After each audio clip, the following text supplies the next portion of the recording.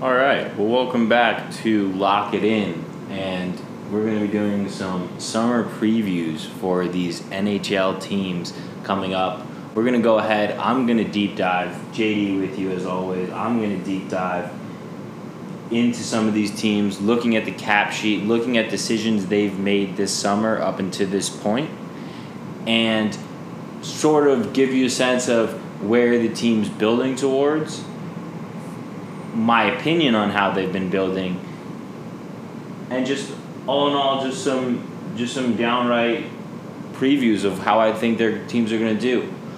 I'll also focus on for all those league pass type watchers who are constantly watching the NHL and are interested in watching not only their team but a bunch of teams. I'm going to go ahead and give some analysis on who has some of the better in-game presentation, announcing crews, all that type of stuff that goes with delivering a great broadcast to the viewer. So, without further ado, let's go ahead and jump right in. Fresh soil grow up, really came out the mud. You know it's hard to say no when the famous a plug. They all pull up to the whip, play saying what's up. Wanna post up, talk about the strain of the month. Back then, who knew I was kind of the guy to get 300 texts if you're trying to get high. Cop J's A1s, put some on the side. Roll up like 1-3 blunts for the ride. Never dolo kid, no stress, always got one. Preteen, married now, hot sitting shotgun. Looking for the kid, block hot, so I'm not one. Fresh out of class with a dash on the cop one. Front with a smile, the loma all achy. Yeah, she knew I was a legend in the making. Stuck around cause the boy lit and he cakey. Small town, big head, Ricky gon' make it. All right, let's jump back in with the Colorado Avalanche. All right, Colorado was a team that a lot of people had questions about, and myself included, early in last season and towards midseason. The Avs ended up making the playoffs in the wild card and then taking out the dominant Flames in a surprising 5 games in round 1. Their season ultimately ended in an epic 7 games against San Jose Sharks in round 2. And I'm really going to try hard not to let their unbelievable playoff performance cloud my thinking here.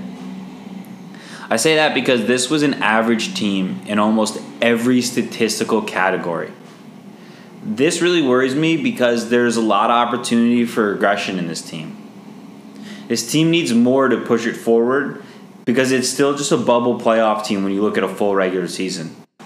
The counter to this is they have a lot of young guys who have the potential to lift their games and take this team from a bubble playoff team to the next level.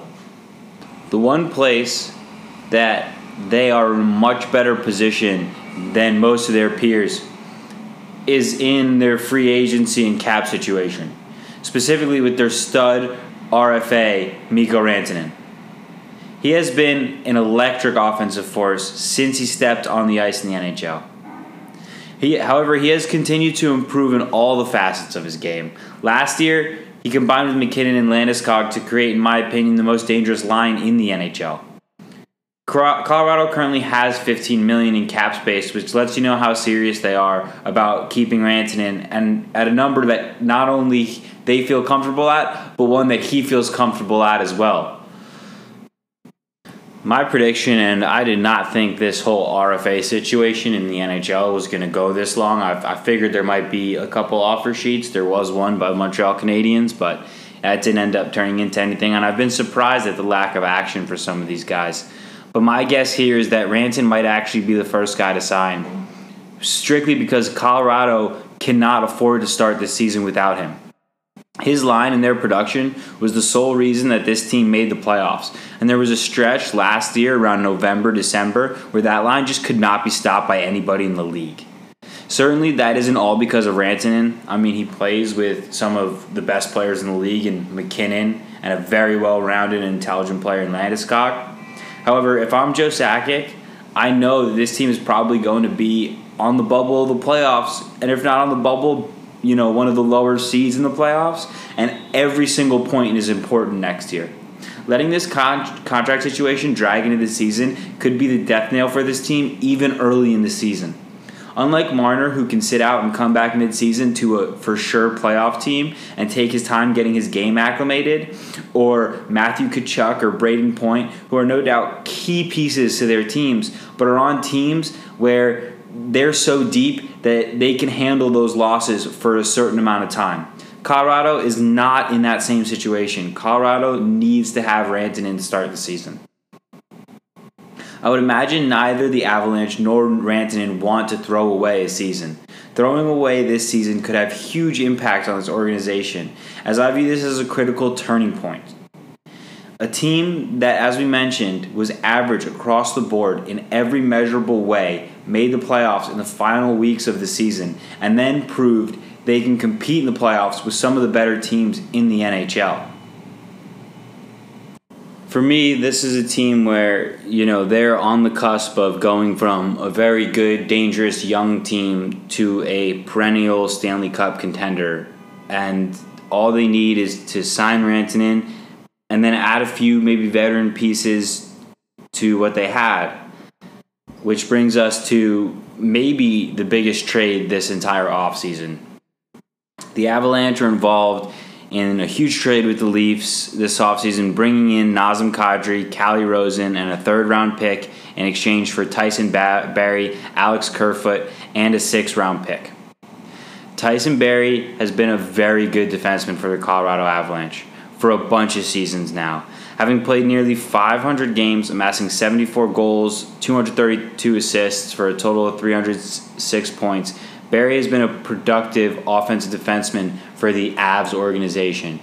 However, this is a team that has the offense, and with a guy like Cale Makar coming up, has offensive defensemen, and is really in need of some stability on the back end, but not also on the back end. They need it in their forwards to help, shore up their back end.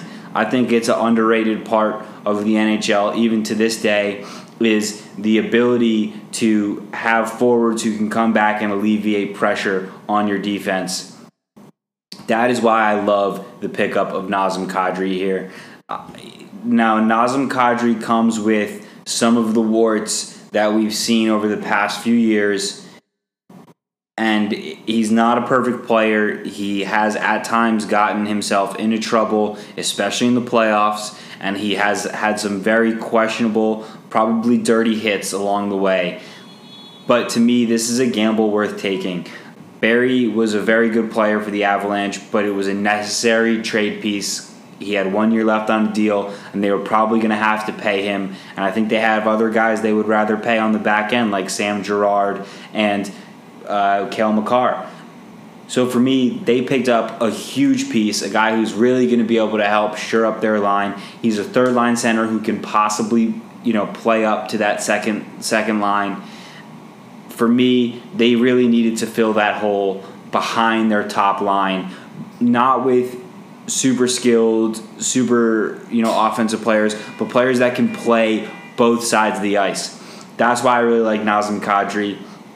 Two other pickups that I think are a little bit under the radar that I think are really going to help this team. Jonas Donskoy from San Jose Sharks. They picked him up for almost $4 million a year, 4-year contract. I think it's a good deal for them. He's another guy who he's going to be able to give you third-line minutes. He's going to be able to be a part of a hard-working defensive scheme. And then you obviously add Belmar, Pierre-Edouard Belmar, and he's a fourth liner who's going to come in like a professional, do a lot of good work. He can kill penalties. He's played an integral role the last couple seasons for Vegas. It's just, this is a better built forward group if they can bring back Rantanen than they were last season. And I think there's a chance that they really can improve their ability as a team to be able to play a more structured game throughout the regular season that will lead them to garner more points, and it won't be so much a question of can they make the playoffs, but can they contend for the Stanley Cup. So that brings us to our betting portion of this podcast. And like me, Vegas sees Colorado having big-time improvements this next season. Last year, they were a 90-point team. This year, Vegas has their over-under pegged at 98.5. And that's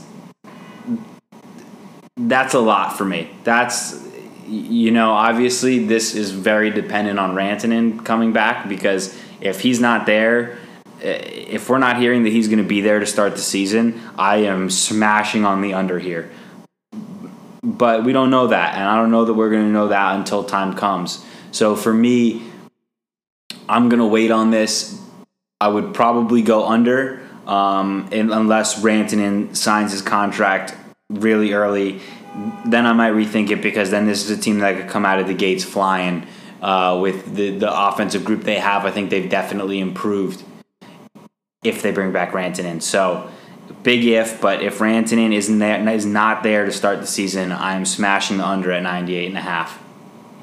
All right, let's move on to everyone's favorite part, the broadcast breakdown.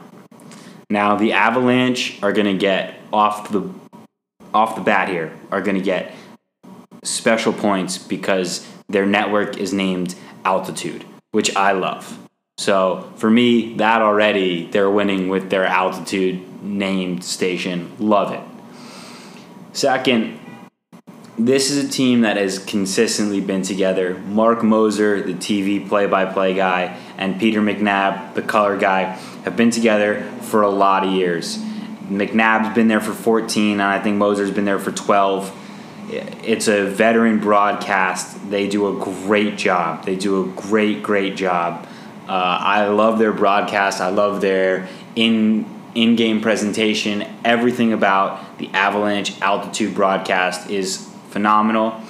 If you're a big-time League Pass watcher like myself and you want to watch a game and you want to get a great breakdown of both sides of what's happening and you're watching an Avalanche game, I highly recommend the Avalanche Altitude broadcast as one of the top broadcasts in the league. Certified, baby.